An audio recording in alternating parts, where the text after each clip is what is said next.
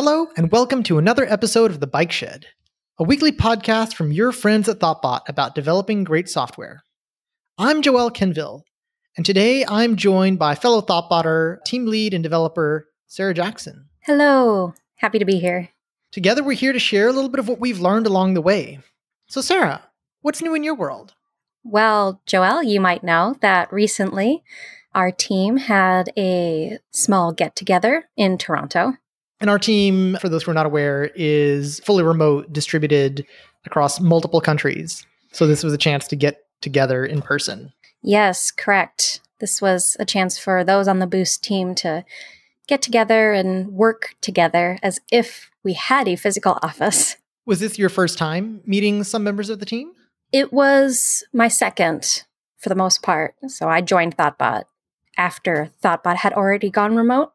Fortunately, I was able to meet many other Thoughtbotters in May at our summit. Had you worked at a remote company before coming to Thoughtbot? Yes, I actually started working remotely in 2019, but even then, that wasn't my first time working remotely. I actually had a full year of internship in college that was remote.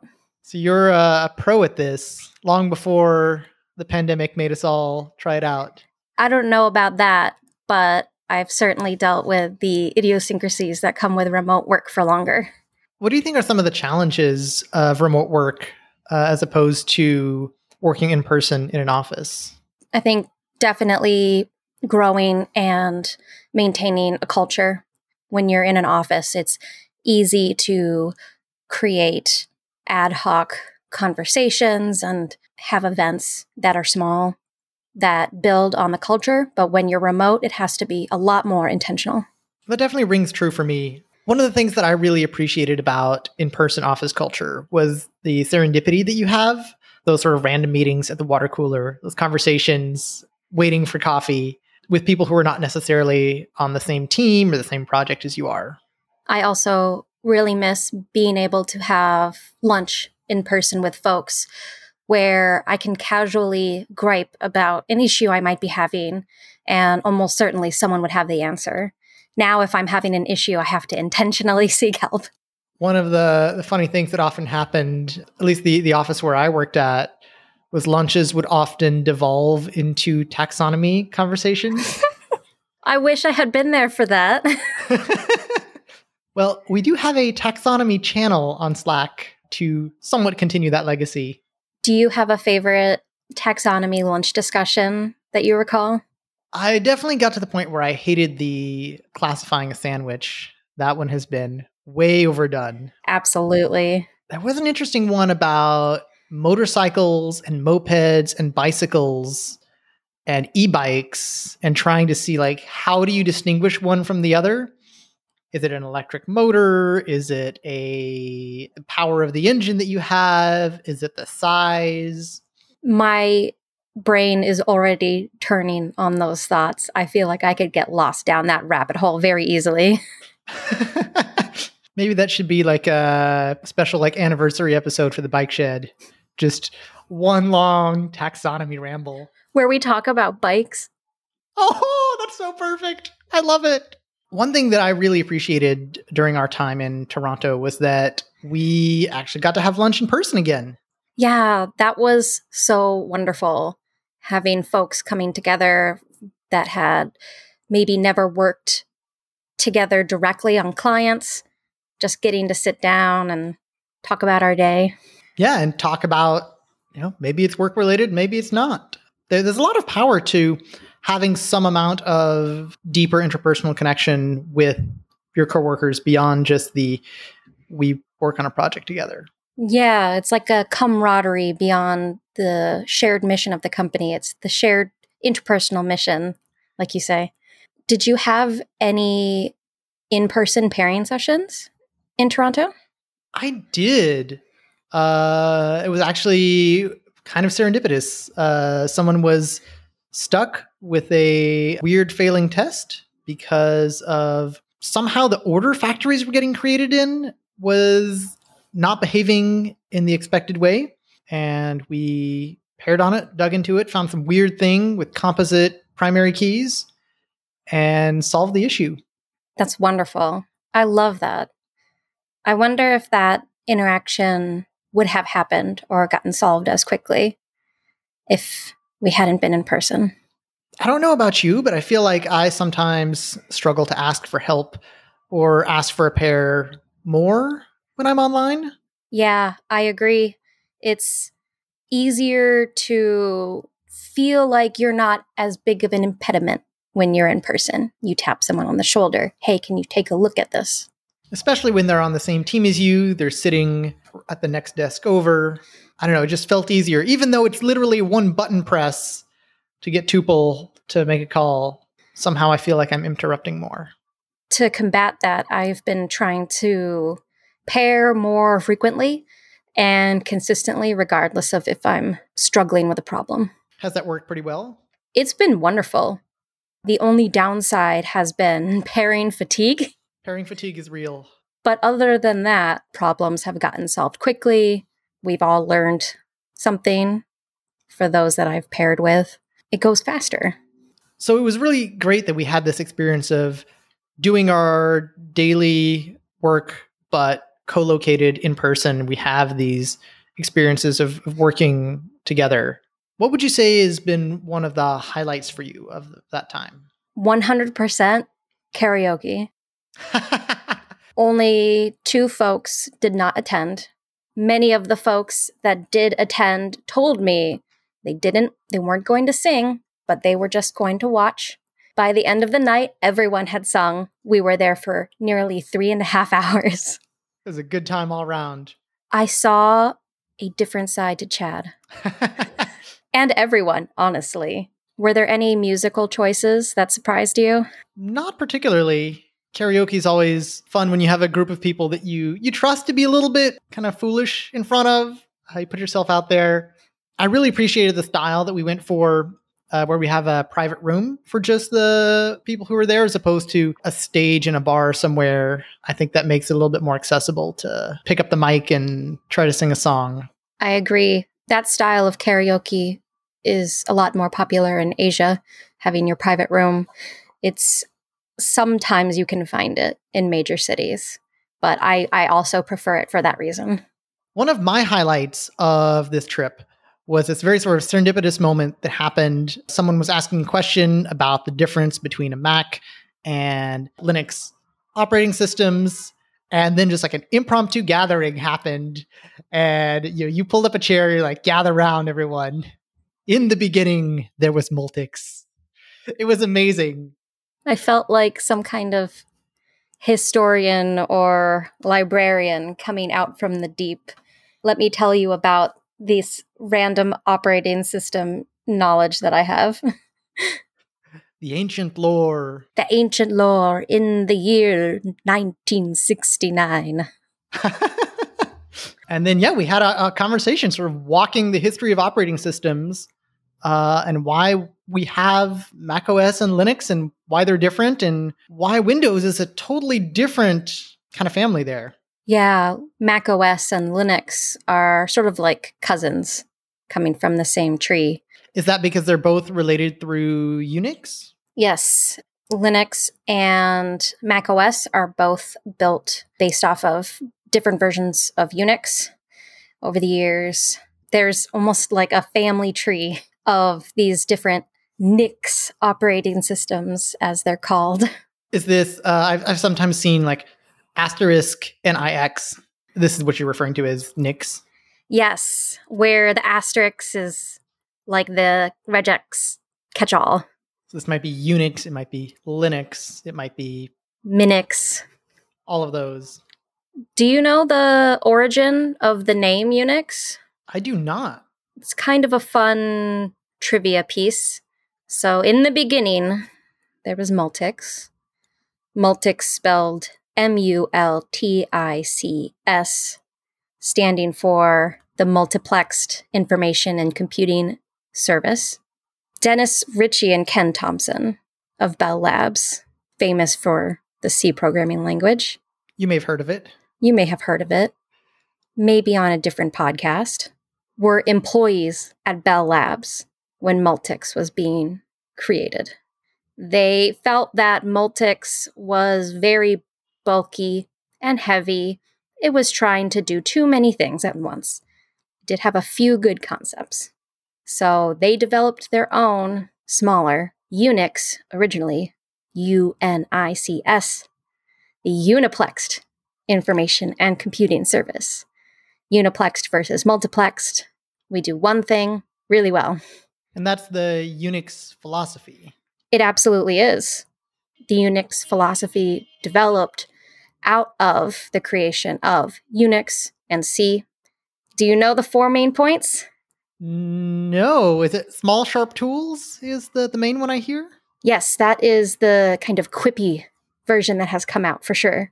Oh, but there's a formal, 4-point manifesto? I believe it's evolved over the years.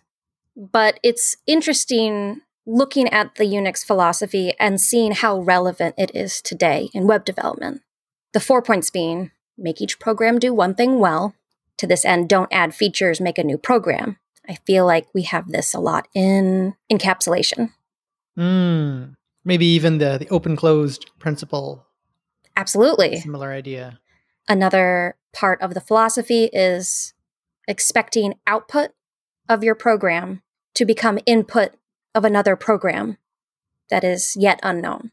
The key being don't clutter your output, don't have extraneous text. This feels very similar to how we develop APIs. It's a focus on composability. Absolutely. Being able to chain commands together, like you see in Ruby all the time. I love being able to do this, for example, the enumerable API in Ruby, and just being able to chain all these methods together to just very nicely do some pretty big transformations on an array or some other data structure. 100% agree there. That ability almost certainly came out of following the tenets of this philosophy. Maybe not knowingly so, but maybe knowingly so. So is that 3 or 4? So that was 2.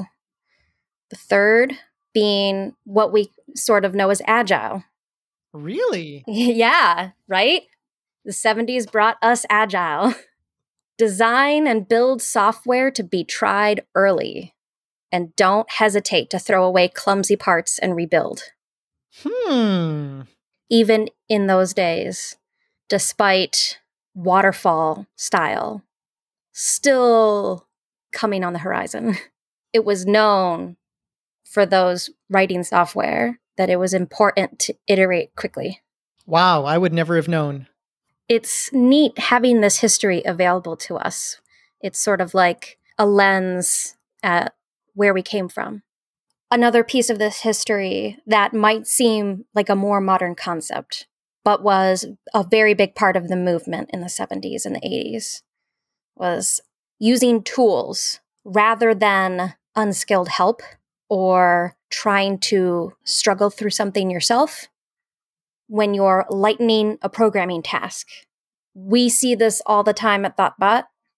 Folks do this many times. There is an issue on a client code. We are able to sort of generalize the solution, extract it into a tool that can then be reused. So that is the same kind of genesis as a lot of Thoughtbot's open source gems. So I'm thinking of FactoryBot, Clearance, Paperclip, the old-timey file upload gem, Suspenders, the Rails app generator, and the list goes on. I love that in this last point of the Unix philosophy, they specifically call out that you should create a new tool, even if it means detouring, even if it means throwing the tools out later. What impact do you think that has had on the way that tooling in the Unix, or maybe I should say Star Nix ecosystem has developed? It was a major aspect of the Nix environment community because Unix was available not free, but very inexpensively to educational institutions. And because of how lightweight it was and its focus on single-use programs that were designed to do one thing. And also the way the shell was written, allowing you to use commands directly and having it be the same language as the shell scripting language. Users, students, amateurs, and I say that in a loving way, were able to create their own tools very quickly. It was almost like a renaissance of homebrew. Not homebrew as in the macOS package manager. And also not homebrew as in the alcoholic beverage. So this kind of history is fun trivia to know. Is it really something valuable for us as a jobbing developer in 2022? I would say it's a difficult question. If you are someone that doesn't dive into the why of something, especially when something goes wrong, maybe it wouldn't be important or useful. But what sparked the conversation in Toronto was trying to determine why we, as Thoughtbot, tend to prefer using Macs to develop on versus Linux or Windows. There is a reason, and the reason is in the history. Knowing that can clarify decisions and can give meaning where it feels like an arbitrary decision. Right. We're not just picking Macs because they're shiny. They are certainly shiny, and the first thing I did was put a matte case on it. So no shiny in your office. If there were too many shiny things in my office, boy, I would never get work done. The cats would be all over me. Debugging errors can be a developer's worst nightmare, but it doesn't have to be. Airbrake is an award-winning error monitoring, performance, and deployment tracking tool created by developers for developers that can actually help cut your debugging time in half. So why do developers love Airbrake? It has all of the information that web developers need to monitor their application, including error management, performance insights, and deploy tracking. Airbrake's debugging tool catches all of your project errors, intelligently groups them, and points you to issues in the code so you can quickly fix the bug before customers are impacted. In addition to stellar error monitoring, Airbrake's lightweight APM helps developers track the performance and availability of their application through metrics like HTTP requests, response times, error occurrences, and user satisfaction. Finally, Airbrake deploy tracking helps developers track trends, fix bad deploys, and improve code quality. Since 2008, Airbrake has been a staple in the Ruby community and has grown to cover all major programming languages.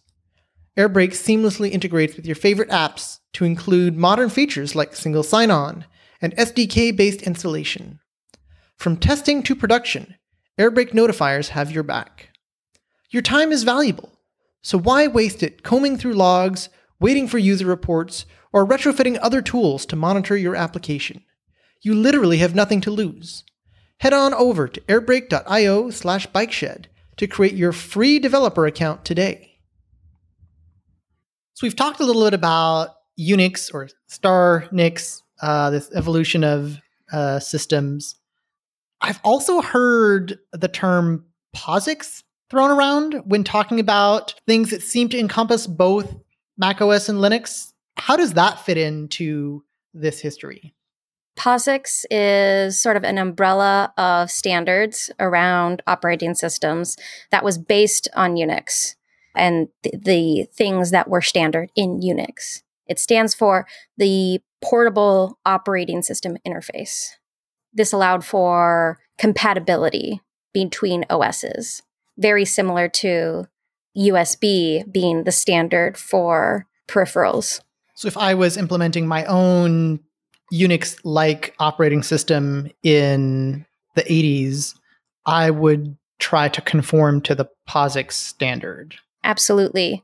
Now, not every Nix operating system is POSIX compliant, but most are, or at least 90% of the way there. Are any of the big ones that people tend to think about not compliant?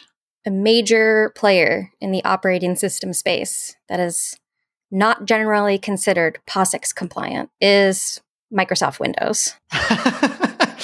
It doesn't even try to be Unix-like, right? It's just its own thing. It is completely its own thing. I don't think it even has a standard necessarily that it conforms to. It is its own standard, its own branch of the family tree. And that's what happens when your operating system is very proprietary. This has caused folks pain, I'm sure, in the past that may have tried to develop software on their computers using languages that are more readily compatible with POSIX operating systems. So would you say that a language like Ruby is more compatible with one of the POSIX compatible operating systems? 100% yes. In fact, to even use Ruby as a development tool in Windows, prior to Windows 10, you needed an additional tool. You needed something like Cygwin or MinGW, which were POSIX compliant programs that it was almost like a shell in your Windows computer that would allow you to run those commands. Really? For some reason, I thought they had some executables that you could run just on Windows by itself. Now they do. Fortunately, to the benefit of all Ruby developers everywhere, as of Windows 10, we now have WSL, the Windows subsystem for Linux. That's built in. You don't have to worry about installing or configuring some third-party software. I guess that kind of almost cheats by just having a POSIX system embedded in your non-POSIX system. It does feel like a cheat, but I think it was born out of demand. The Windows NT kernel, for example, is mostly POSIX compliant. Really? As a result of it being used primarily for servers. So you mentioned that Ruby tends, and the Rails ecosystem tends to run better and much more frequently on the various Nix systems. Did it have to be that way? Or is it just kind of an accident of history that we happen to end up with Ruby and Rails in this ecosystem, but just as easily it could have evolved in the Windows world? I think it is an amalgam of things. For example, Unix and Nix operating systems being developed earlier, being widely spread due to being license-free oftentimes, and being widely used in the education space. Also, because it is so lightweight, it is the operating system of choice for most servers in the world. They are running some form of Unix, Linux, or Mac OS. I don't think I've ever seen a server that runs Mac OS. Exclusively seen it on dev machines. If you go to an animation company, they have like server farms of Mac OS machines because they're really good at rendering. This might not be the case anymore, but it was at one point. That's a whole other world that I've not interacted with a whole lot. It's a fun intersection between software and design and storytelling that is an important part of the software field. Yeah, it's definitely an aspect that deserves its own deep dive of sorts. If you have a server that's running a Windows-based operating system like NT, and you have a website or a program that's designed to be served under a Unix-based server, it can easily be hosted on the Windows server. It's not an issue. The reverse is not true. Oh. And this is why programming on a Nix system is the better choice. It's more broadly compatible. Absolutely. Significantly more compatible with more things. So today, when I develop, a lot of the tooling that I use is open source. The open source movement has created a lot of the languages that we know and love, including Ruby, including Rails. Do you think there's some connection between a lot of that tooling being open source and maybe some of the Unix family of operating systems and some movements that came out of that branch of the operating system family tree? I think that there is a lot of tie-in with today's open source culture and sort of the computing history that we've been talking about. For example, people finding something that they dislike about the tools that are available and then rolling their own. That's what Ken Thompson and Dennis Ritchie did. Unix was not in official Bell development. It was a side project for them. I love that. You see this happen a lot in the software world, where a program gets shared widely, and due to this, it gains traction and gains buy-in from the community. If your software is easily accessible to students, folks that are learning and breaking things and rebuilding and trying and inventing, it's going to persist. And we saw that with Unix. I feel like this background on where a lot of these operating systems came, but then also the ecosystems, the values that evolved with them, has given me a deeper appreciation of the tooling, the systems that we work with today. Are there any other advantages, do you think, to trying to learn a little bit of computing history? I think the main benefit that I mentioned before of if you're a person that wants to know why, then there is a great benefit in knowing some of these details. That being said, you don't need to deep dive, read multiple books, write papers on it. You can get enough information from reading or skimming some Wikipedia pages. But it's interesting to know where we came from and how it still affects us today. Ruby was written in C, for example. Unix was written in C as well. Originally assembly language, but it got rewritten in C. And understanding the underlying tooling that goes into that. When things go wrong, you know where to look. I guess that is the next question is, where do you look? If you're kind of interested, is Wikipedia good enough? You just sort of look up operating system and it tells you where to go? Or do you have other sources you like to search for or kind of start pulling at those threads to understand history? That's a great question. And Wikipedia is a wonderful starting point for sure. It has a lot of the abbreviated history and links to better references. I don't have them off the top of my head, so I will find them for you for the show notes. But there are some old esoteric websites with some of this history more thoroughly documented by the people that lived it. I feel like those websites always end up being in like HTML2, your very basic text, horizontal rules, no CSS. Mm-hmm. And those are the sites that have many wonderful kernels of knowledge. Ha-ha! Great pun. Thank you. Do you read any content by Hillel Wayne? I have not. So Hillel produces a lot of deep dives into computing history, oftentimes trying to answer like very particular questions, such as when and why did we start using reversing a linked list as the canonical interview question? And there's often sort of urban legends around. It's like, oh, it's because of this. And then Hillel will do some research and like go through actual archives of messages on message boards or what is that? BBS. Protocol? Yes. And find the real answer, like do actual historical methodology. And I love that. I had not heard of this before. I don't know how. And that is all I'm going to be doing this weekend is reading these. That kind of history, it speaks to my heart.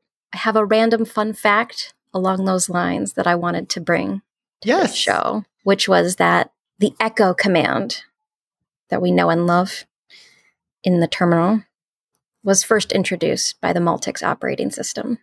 Wow. So that's like the most common piece of Multics that as an everyday user of a modern operating system that we would still touch a little bit of that history every day when we work. Yeah. It's one of those things that we don't think about too much. Where did it come from? How long has it been around? I'm sure the implementation today is very different, but it's like etymology and like taxonomy, pulling those threads. Two fantastic topics. So on that wonderful little nugget of knowledge. Let's wrap up. Sarah, where can people find you online? You can find me on Twitter at @CSarahJackson. And we will include a link to that in the show notes. Thank you so much for having me on the show and letting me nerd out about operating system history. It's been a pleasure. Show notes for this episode can be found at bikeshed.fm. This show is produced and edited by Mandy Moore. If you enjoyed listening, one really easy way to support the show is to leave us a quick rating or even a review in iTunes. It really helps other folks find the show. If you have any feedback, you can reach us at @_bikeshed or reach me at Joel Ken on Twitter or at hosts@bikeshed.fm via email. Thank you so much for listening to The Bike Shed, and we'll see you next week. Bye!